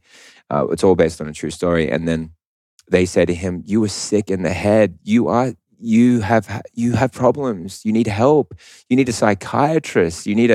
They're talking like this to him, trying to reassure him that don't give up on yourself, even though they're about to judge you to your death, and don't believe it still. It was just so profound. But you start to see these themes and realize, what if there is a better way? And so when you think like that, then it's not that you don't believe in the judicial system and that you don't believe in doing these things. I think the big problem is people sitting at home wishing these people would die. And I think that that's just so toxic, and they don't realize how poisonous it is to their soul, because that's not what we're trying to do here. Yeah, and also something I've looked at, because as I think I mentioned in the beginning of our conversation yesterday, was I've caught myself vilifying these characters, the Bill Gates, the George Soros, Klaus Schwab, these kind of these literally like super villains out of a comic book. You know what I mean? It's just, you can't make it up. They literally are like out of a movie from my perspective. Mm-hmm. And I found myself just going, like, why isn't anyone taking this guy out? And like, we'd all be okay if someone would just get rid of this person. And please, those listening, I'm not advocating for violence. I'm talking about that shadow element of myself that been honest with thought process. Yeah, I'm just going, wow, that's a really kind of crazy thought to have, Luke. But then beyond that is the realization that in the great scheme of things, in this duality that the Creator has gifted us, this kind of playground of spectrum of experience that we have to work with, that villain, if the human level of consciousness as a whole is still at the same place at which we find ourselves now, that villain will just be replaced by another one, because there's a void there in consciousness, right? So you could throw George Soros in jail for life, and then, his son or someone who's been indoctrinated by his way of thinking, or his thirst for power or control or whatever it is that's motivating his behavior, is just going to fill that void, right? So even just to punish an individual isn't even a viable solution, because what we're dealing with is a level of consciousness that's producing that kind of actor and allowing that sort of actor to rise to the highest levels of the echelon of our society and positions of power within our various institutions, right? So it's kind of, you're going after the symptom of something rather than the cause. And, perhaps the cause is what you're speaking of, which is cultivating within ourselves a sense of unconditional compassion, unconditional forgiveness, yet at the same time, being willing to go to court and through the proper channels, holding bad actors accountable. Yeah. And it may be the only way to save those people. It certainly is, because as they're allowed to do these things, they never come to Jesus moment. But if they're brought to a place where they're brought to their knees, it actually can be the only mechanism where they can have a turnaround. So you think about it differently, where when you do things that are genuinely loving in the place of love, it actually benefits every single person. You think there always has to be a loser, but what if there's never a loser, right? Because truth is that liberating and universal reality. There's verses in the Bible that talk about it. It's in 1 John, you can do nothing against the truth, but for the truth. So, and Romans 14, God will use all things together for those that love him and are called according to his purpose. So all things there, it's about truth being the, and love being the underwriting factor that allows this to create a better reality. But I think that's the interesting concept of how do you stop evil? And you get indoctrinated by the movies that you stop evil by killing evil. But guess what happens when you kill evil? You become evil in that process. And evil is immortalized in your own deeds. The print of everything they are is imprinted in you, and it's inescapable. It's seeped into your soul. And that's the purpose of it. That's how evil works.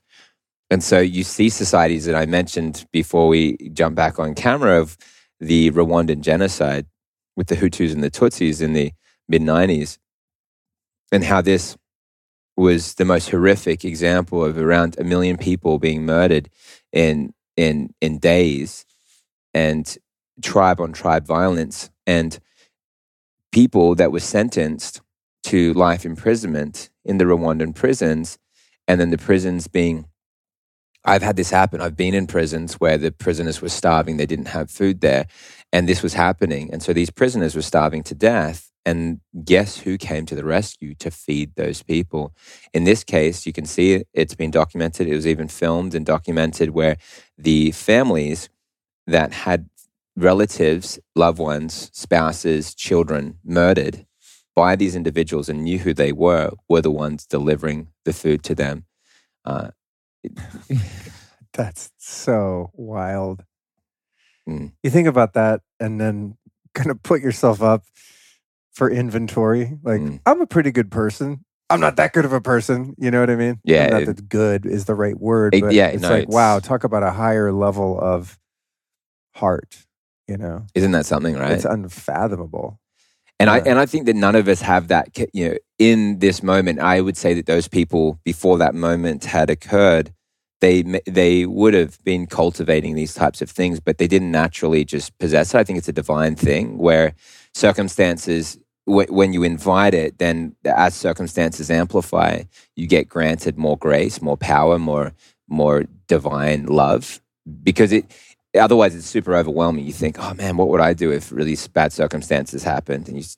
But it depends, what are we cultivating? So we're growing in one direction, and then we're kind of asking and inviting that supernatural power, because that to me is just completely divine. I can't explain it. I don't think there's any way to explain those actions, considering that the same, you know, thing, you go back, you know, months before or years before, depending on the case, then this was total genocide between tribes. So how is humanity capable of such evil and then such good?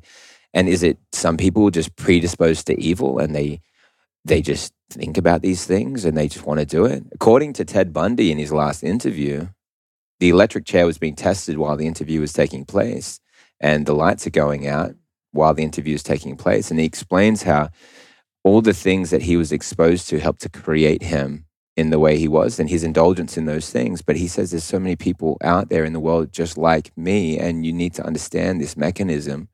Basically, he was explaining something that a lot of people don't want to know, which is you can actually make yourself evil. And it's about what you expose yourself to and choose to put into your mind. And he talked about the fact that it was violence and pornography combined, which is a very common theme in movies that people don't realize is getting overlapped, and it's associating these things together, so you no longer can do things normally, and sex in a normal or giving and beautiful way is no longer satisfying, and satisfaction is being based on the pain that is being inflicted upon somebody else, and so that's amplifying. And these are things that are surprisingly coming out all through media today, and it's creating this reality. It's scarring the souls of people. And so you can cultivate evil and you can cultivate good. Before he died, he appears that he was a man that actually did change from, if you watch the footage and you meditate, when I say meditate, you just try to take out all judgment and biases. You try to work out, where is this person coming from? He says from his own lips that he had largely healed. So he's even using, he's not trying to ask to get taken out of his sentence. He says that he deserves what has happened to him and that he understands he cannot be allowed back into society. He confesses more crimes even during that interview in detail, so it's more incriminating. His reason for sharing what he shared seems to be solely for the benefit of a better future for humanity and the concern of what is underpinning the creation of the monster that can be activated for any of us. Wow, that is wild. I thought you might find it interesting. Yeah, very interesting. In just the couple minutes that we have here, I feel like this is a bit of a regression into the earlier part of the conversation. We're sort of exploring the problem, and now we're in the solution. But I would regret if I didn't just explore this with you briefly. You're someone who creates media, as I do. You're using the medium of film. You've operated seemingly outside of the confines of Hollywood and the funding of studios, and really outside of that machine. I lived in Hollywood for 32 years and worked in that industry, and I'm a huge fan of art and media and film and music and all those things. But I did observe, while being a part of that and also just a consumer of content, that there, and especially after leaving there, I think, there was definitely a lot of programming going on in the media. There's a lot of predictive programming of kind of them telling us what they're going to do before they do it, in terms of films about a viral outbreak, and it's just so closely mirrors what actually ends up happening, and on and on and on, and all of the kind of recorded occult worship in Hollywood, and this sort of dark, seedy underbelly, and of course all of the exposed situations of sexual scandal and abuse and pedophilia and all of this kind of stuff. What's your take on kind of the downside of Hollywood and how it's used, even on record, by organizations like the CIA and different covert groups within and outside of the government to sort of mold the mind of people and to really dictate society and lead people in one way or another? Yeah, no, thanks for asking that. I think that people need to understand that their values are being served to them. And so basically you're getting these downloads without you realizing of what you ought to believe, and your moral framework is all being created for you when you, I would say, mindlessly consume these things. Even if you're consuming them intentionally, it depends what is it that you're putting in. So one of the things that happened in Hollywood was that Anton LaVey, he was the author of the Satanic Bible, and he worked directly with Hollywood, and you can see the history of him. He was the one that actually discovered Norma Jean, known as Marilyn Monroe, in a strip club and brought her into Hollywood. He was her lover. And she was a traumatized individual, which is why he preyed upon her. She had lots of childhood trauma. So that was basically, if you understand mind control and how that works, it's to do with finding either people that have been traumatized or people that you traumatize, and then you, through those splits that are created in that trauma, you have abilities to control. But anyway, this individual, Anton LaVey, worked with Hollywood specifically to insert characters into films, which was previously illegal, where you would insert a character into a film that would perform mostly moral acts for the film, but they would do one or more debased acts that were not considered to be a moral thing. But because it was the hero or the heroine that was doing these things, it actually would then shape society's values. And he speaks directly about how he was working to do that. And so do you ever remember watching a film where you're just like, why did that character just do that? That just felt off. Like you just like felt something break. And what had happened is you just being broken into a new value of saying, but you just, the eerie part of it is the part where you see it's like stomach churning. You're just like, he just killed an innocent person, or he killed a bad person, but he was tied up, and how did he do this? And you're whatever it was, or she or he slept with someone, but they were married, but then there was a justification for it because they're so in love. But that's normally a value where you think, no, well, it's not good to cheat. But you justified it within the storyline. Let's say The Notebook. It all makes sense. But even though, why doesn't she just have a conversation with them and close the relationship up so that you're not breaking your own internal code? But no, it was intentional that way. It's about breaking the values. And then you feel, oh, this is justified. You just had your value changed. And then you're wondering why you can't hold relationships properly. What have you been fed? Why are you wondering why you can't stop losing your temper? What have you been fed? What are your values? And they've been fed to you. You have to unplug and break the program because it's mind control. It's subtle, but it's all based on values. Very interesting. Yeah. And one thing I find very troubling about this particular topic is the targeting of children. And we see this as increasingly prevalent in our culture now in media. And I mean, God, it's like a topic I don't even want to touch because it's just so highly charged. Yeah. But myself as a grown man who was abused as a child, I was groomed as a child, I'm very familiar with that mechanism of action and not only how it can happen and some of the tools that are used by groomers and abusers, but also the incredible devastation to one's life that thankfully I've been able to largely recover from and thrive and even use as part of my gift, in many ways. That's amazing. But many don't. Yeah. Most probably. Yeah. And so I see these things in the media and and I'm not like a puritanical guy. I mean, I'm by all social constructs, quite liberal, right? Like, do whatever you want as long as you don't hurt anyone kind of guy. But just seeing the books that they're putting in schools and all of this pornographic subliminal symbolism in Disney movies and, exposing kids to sexual themes guised in, inclusivity of different genders and sexual preferences and things like that, which I think has its place maybe at a certain age, right? That you make a kid aware of human sexuality in a way that's productive and healthy.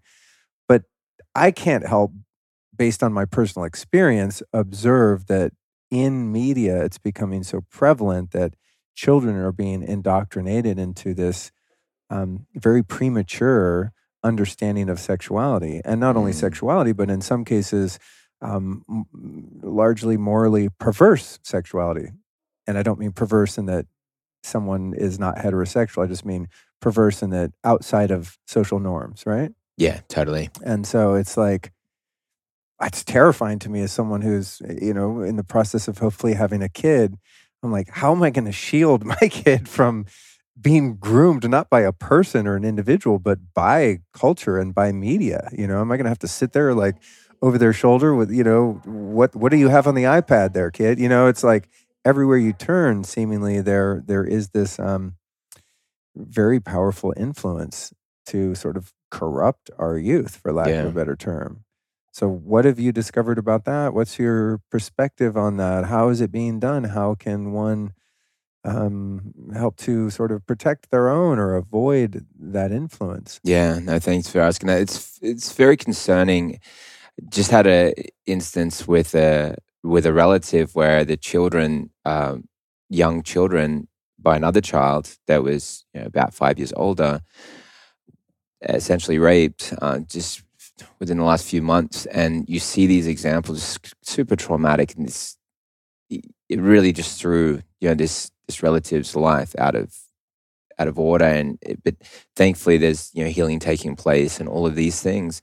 But it's a reminder, and it's horrifying. So just and thank you for sharing about your challenges of what you went through as a child, because it really helps the listener, and it really helps us all to be able to be in the open, because I'm sure you're so aware of the fact that it's the things that we hide and that we're ashamed about that cannot heal, but things that are brought into the light, we're actually inviting that healing, and it's just open in that way, and we're not shaming that anymore. So it's very liberating and powerful that you choose to speak about that and give others permission to do that.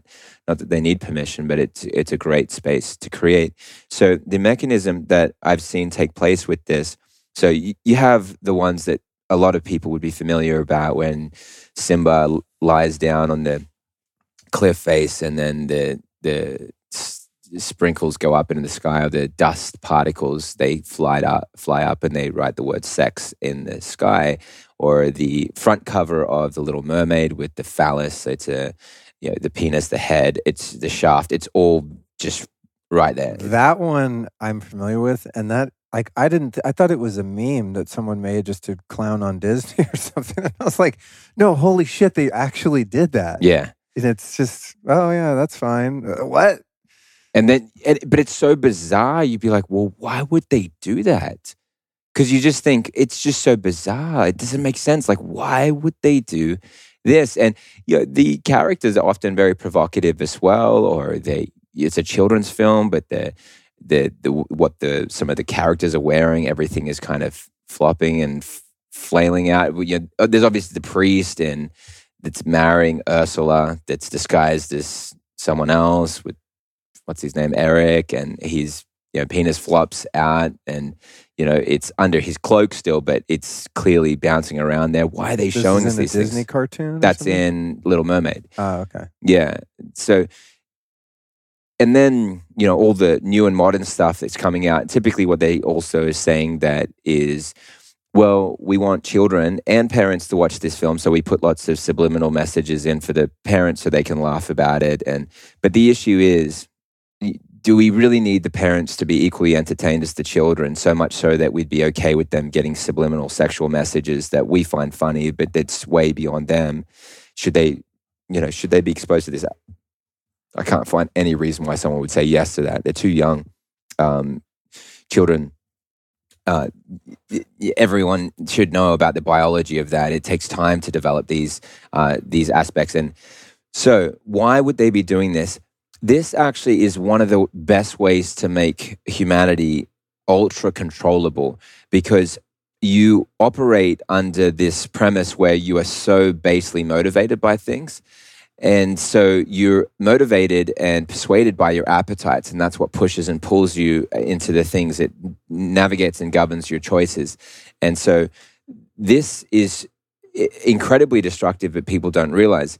And in terms of people who want to do the research and look at the MK Ultra mind control experiment, which is what Bill Clinton was making an apology for when he said the words, "I want to apologize for the experiments that were conducted in this country that were unethical during the time that they were conducted and unethical during today's standards."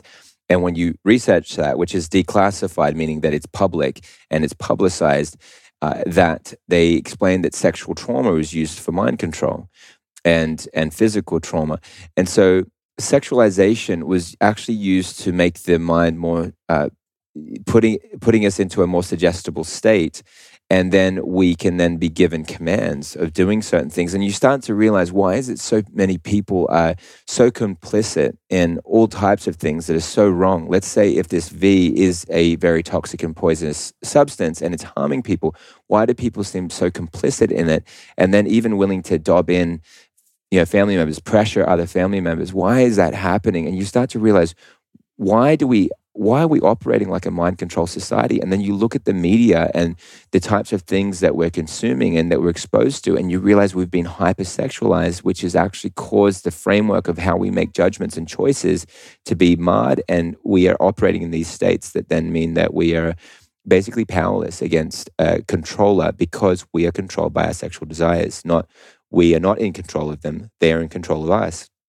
Once you have that, you have basically, if you were to see things spiritually, you'd have spiritual, mental, physical, and that's the hierarchy. So your spiritual then helps you to understand which would be your morals and beliefs that would go into that category. Then that would help shape your mental framework of the things that your state of happiness and where that comes from, which would be in connection to the spirituality. And then that would oversee the physicality of what things we do, whether we choose to punch or kick or fight somebody or have sex with somebody, or that would be all in the physical realm. And so if that's out of whack, that the mental is not governing the appetites of the physicality, then that's where people can be completely out of control, do violent things, do sexual things that are completely wrong and perverse. So you throw that out of whack, and that's what we're seeing. Wow. It's so wild to watch. People often ask me why I'm so obsessed with red light therapy. I've been doing it for years, and frankly, I plan to continue forever due to its incredible benefits. Thousands, yes, I said thousands, of peer-reviewed research articles have demonstrated the benefits of red and near-infrared light for things like skin health, reduced pain and inflammation, and faster muscle recovery. I love to do my red light first thing in the morning to get the red light I might get from watching the sunrise. And as red light therapies become so popular, there are several different red light therapy companies now, but I personally use and recommend Juve for a few reasons. First, they offer a wide selection of configurations, from small handheld devices to large setups that can treat your entire body. I personally use both. Another feature I love with Juve's latest generation of products is something they called ambient mode, which utilizes lower intensity red light designed to be used at night as a healthy alternative to bright blue light, which protects your melatonin levels and, as a result, your sleep. This is what I use in the kitchen at night in our temporary apartment to balance out the blue light of the nasty overhead lighting. So if you want to get down with some red light, Juve has got you covered. And for a limited time, they're offering all my listeners, including you, an exclusive discount on your first order. Just go to juve.com/Luke and apply my code Luke to your qualifying order. That's JOOVV.com/Luke. And of course, some exclusions apply, as this is a limited time offer. So hurry up and grab your Juve now. Sometimes I think, I'm 51 at the time of this recording, sometimes I think, I'm just getting older and therefore more conservative, and like maybe everything's cool. It's like when I was a teenager, it was reckless abandon and I hated all rules and all social norms and wanted to break that as a little punk rock teenager. So, there might be something to do with that, sort of some wisdom in hindsight and seeing, but it's interesting to observe. And I was thinking about this last night. My mom's parents were very strict and conservative and just really kept a tight leash on her when she was a girl, in a repressive manner, right? That was her experience, according to her sharing that with me. So when I was a kid, it was kind of anything goes. I was given lots of love and affection. But for example, I remember I had a little box in my room that she was not allowed to look in. And we made that agreement, which is cool. But what did I keep in there? I started to keep weed in there and paraphernalia. And it was my little drug box, but she promised not to look in there, right? And I was also allowed to swear, and use profanity, which I thought was super cool. I could show off to my friends. They'd come over and I'd be like, "What's up, fucker?" My friends are waiting for me to get grounded. And my mom's just over there doing the dishes, hanging out, I couldn't say racist or sexist words, but I could use swear words, which is pretty cool. I was allowed to read Playboys and have like Playmates up on the wall and things like that. So I grew up in a very liberal, free household on my mom's side. My dad, much more conservative and strict. And that also, as wonderful as that was as a kid, also had repercussions in terms of, downstream, my relationship to sexuality and relationships being lensed through pornography that I was exposed to, that I sought out and was exposed to as a kid and things like that, right? And so now it's like there's kind of this boomerang I see within myself of leaning into more somewhat, I think, centrist or conservative values where I think, wow, that's really not appropriate for a kid. But perhaps part of it is a reaction to my own subjective experience, having been exposed to drugs and sex and all of these things kind of at an early age and having been abused and like really exposed to sex, Yeah. So I don't know what there is in there. It's just kind of a self-inquiry and observation. I think it's a good one. As to how I form my worldview. It seems that as individuals, we can have a polarized reaction to early experience. And perhaps if it was kind of a little too loose, we can grow up and get a bit more contracted. And if we were too confined in our exploration of what it means to be a person, then perhaps later in life, one could kind of go off the deep end and expand the opposite end of that. Yeah, that's very interesting. My take on it would be a slight variation where I would say that because you have been on that side of the pendulum, like super explorative, that it has allowed you to understand things that wouldn't necessarily have to be understood that way. Because like, say, for example, my background would be on the other side, but not completely at all, because I was exposed to pornography as well. And that became something that was a vice for me at different periods of my life. Thankfully not anymore, which I'm very grateful for. But that was all like a healing exercise. But it's interesting that it's, for me, when I look at my exploration of these things and I start to realize, oh, wow, now I've actually understood something that appeared so attractive and fun, exhilarating and carefree that had no problems associated with it. I see the problems that have happened. I see how it's caused pain. And so that's caused a deeper understanding. So it's not necessarily that, I'm getting older. Well, the age is contributing to a wealth of experience. And some of those things being things that are kind of scarring and hurtful that I would prefer if I don't really feel like I want to erase things out of my life, but I wouldn't go and do it again or feel like it was essential. I could have found it, for example, a good example, I got a 3-year-old and a 10-month-old. I don't have to beat one of my children senseless to realize that it's not a good idea to beat him senseless. Like I could just know from the love that it's great to just love him and to be very kind to him, discipline him in ways that don't cause him trauma. So you see what I mean? There are things that we can do to discover truth outside of going down rabbit holes, because you're a married man, I'm a married man. There's certain things that would be very hard if I went and explored life with another partner. These things went through my mind at one point when my relationship wasn't working out, even though I had strong Christian values. My desire for comfort then caused my mind to consider, and even my wife to consider, what would it be like to be with somebody else or something like this? And then, but thankfully we saw that we had those thoughts, and then we just said, okay, well, let's put this behind us and close the door to this, because this is not going to be something that's easy to recover from. And people do recover from it, but why do that? Because it's just going to hurt self and others. Yeah. To wrap up in terms of the influence on media and the influence not only of now what we're being exposed to, sometimes overtly, sometimes covertly, and the messaging and programming that's being instilled in us without our knowing, we also have now this incredible suppression of information in the way of censorship, right? Mm-hmm. Which I'm sure you're familiar with due to the controversial nature of the content that you create. Yeah. Where do you see this going? Are we going to have this minister of truth in the regime now come in and just shut down the internet and cut people like me and you out of the conversation? Is there going to be an emergence of blockchain platforms or things that are going to evade the powers that be?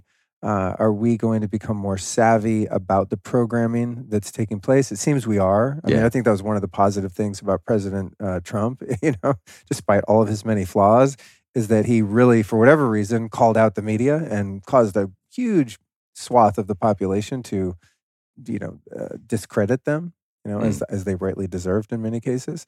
Where do you see the arts and communication going in the age of censorship? And this programming? I think it's a very interesting paradigm that we're venturing into, because yes, censorship has been unprecedented. There's certain things that people are not used to it, where you just posted something on Facebook, it's been deleted, you've been put in Facebook jail, you've tried to follow someone, but then it said, you can't follow this person because they shared information about COVID. Then it's so bizarre. But I think what's really interesting, then you have this thing of Elon buying Twitter, and then there's this resurgence of people saying, wow, this is going to be free speech right now. And I can't predict every outcome of the things that may happen, but I can say that it's interesting that historically there's this concept called Hegelian dialectic. Not sure if you've heard of it, but it's two dueling ideas, which is thesis against antithesis, which is what creates the desired outcome, which is synthesis. So what would be the thesis and antithesis of censorship? Well, censorship versus free speech. And so, but the key, if there are elites, or if there is an agenda, if there is evil and good, and these things are shadowing, controlling, or whatever, then what would happen potentially would be that, yes, the free speech argument, maybe there is an era of free speech, but and then maybe it's dueling up against the censorship, and they go it's a boxing match, but it's designed in this way because as long as it still operates outside of the context of love, it never evolves anyway. And so there's a line from the band Fall Out Boy, which from all their symbology, they have like occultic, just like a lot of the bands, they look like they've been through this Freemasonry thing. Again, they can listen to this and tell me that they're not. But yeah, they have this line, I'm an arms dealer equipping you with weapons in the form of words, and I don't really care which side wins as long as the room keeps singing. And then the chorus is, I'm a leading man and the lies I weave are oh so intricate, oh so intricate. And then, just all the prima donnas of the gutter. We paint your trash gold while you're sleeping. I wrote the gospel of giving up. You look pretty sinking. Like strange lines that are kind of very dark, but just talking about these dueling components. There's the Coldplay song Viva La Vida, never an honest word. That was when I ruled the world. So it's the dishonesty still, to me, whether it's free speech or censorship, the dishonesty of the mechanism that's behind this. And because it's just the play is bigger. What we're actually fighting for is not freedom, even though it involves freedom. We're not fighting for free speech, even though it involves free speech. We're not fighting for these things. We fight for love. And it's not even a fight. It's we live according to love. And that's historically, this is my take on it, that's what we strive for. It's not about opposing things. It's about living the greatest manifestation and relevant and actualization of love. And so what I'm saying, even with the Rwanda genocide example, is what is it that ends the evil? What is it that finally just stops it in its tracks? And it is love. Like, you see examples. These criminals, their hearts were so broken by what had been done by these people. The love, you can see even there's two guys on tour in Puerto Rico where one of them had killed a relative of the other, and they're on tour together talking about violence. Yeah, and you see examples where even a child was killed by another child, and the parent of the child that had been killed takes in the child, the murderer. Wow.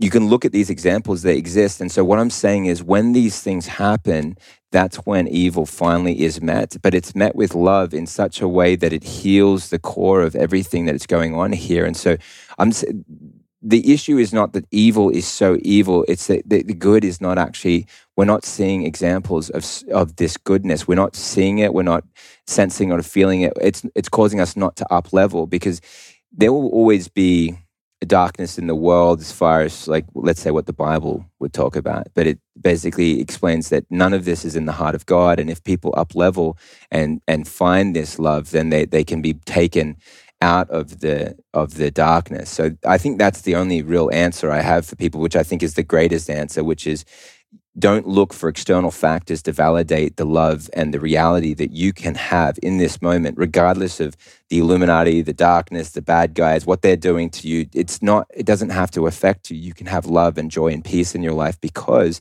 the source that you get that from is on access all the time, every moment of every day. And that is only pure love. And my favorite verse in the Bible is actually 1 John 1:5 that says, "In God is light and there is no darkness at all." Because that's my escape from all of this. And so that's where the joy comes from. Awesome, man. I think we did it, bro. Thank you, sir. That's what was missing yesterday. Yeah. You know, I was like, there's one more piece here, or a few more pieces to kind of complete the mosaic of the beginning of our conversation. So thank you so much. I want to ask you one final question. Sure. Who are 3 teachers or teachings that have influenced your life or your work that you'd like to share with us? Sure. So obviously the first one, people already guess it, but Jesus, not just the way that he taught, the way that he interacted with people, the life that he lived, his life of nonviolence, it to me is deeply inspiring. So in amidst the worst possible scenarios, so that nonviolence, non-retaliation, non-judgment, in context where it would warrant all those things as far as I'm concerned. So that's why he's my greatest teacher and role model in all things. Secondly, I find the Protestant reformers very inspiring in their stance during the 1500s. So that would be whether it was, they had many flaws though. So people have to understand they still did perpetuate violence as well. Some of them, Martin Luther, though, just some of his stand to me was just such a beautiful stand, and that he was really contending with freedom of conscience, which is really the underpinning of freedom of speech. It was freedom of conscience, and they risked all, and many people were burnt alive at the stake just for the stand, which really did create an underpinning for what we have today, which is any freedom that we experience. They were a part of helping to create that. So they are inspirational to me in that, even though they are flawed, incredibly flawed individuals, just like the rest of us. And then finally, I would say, you said, speakers and thought leaders. Anyone. Yeah. A friend of mine, a really good friend of mine, Adrian Ebens, he's written a lot of really amazing books, and he has a website where he published all these books for free, all understanding God's character and how to open the heart to love. And I remember it was when I was reading these books and I was understanding God in a different way. I felt my mind, literally, it was as if my mind was deprogramming. And that was what's basically saved my marriage with my wife and allowed me to be able to open my heart in ways that I hadn't before. And I didn't realize that it was all coming from a dark view of God. So he was very helpful for me in that. And the things that he's written on these subjects, I think are really profound and helpful. Awesome. Thank you so much. We're going to put links to those mentioned, your films, your website at lukestory.com/Otto. Man, thanks so much for making the time yesterday and being willing to come back today and wrap a bow on this gift of a conversation. Thank you. Well, thank you so much, man. I want to thank you for having the stamina to get through this episode. Well, I guess it was kind of 2 episodes crammed into one. For those of you that listened, you'll know what I mean. If this was a bit heavy for you, you'll find some sweet relief in next week's show. It's number 419. It's called Let There Be Light, How to Illuminate Consciousness and Biology, with third-time and wildly popular guest and my friend, Mr. Matt Maruca. So next week's show is one I'm really looking forward to sharing with you. Back to Jonathan. If you want to check out Jonathan's incredible archive of alternative health documentaries, here's where you find them. Go to lukestory.com/health secrets. That's lukestory.com/health secrets. Or if you're kind of tech savvy, you can just click that link on your podcast app show notes and it'll take you right there where you will find his whole collection of films. And they are incredible. As you might have guessed from this conversation, he leaves no stone unturned and gives 0 Fs about what the mainstream media might have to say about his approach to creating content. Let's finally, last but not least, give some huge love to our show sponsors, Inside Tracker, Newtopia, Juve, and Joy Mode. 4 incredible brands out there to help you live your best life. And I want to let you know you can find them all in my online store at lukestory.com/store. All right, I'll be back next week with Matt Maruca.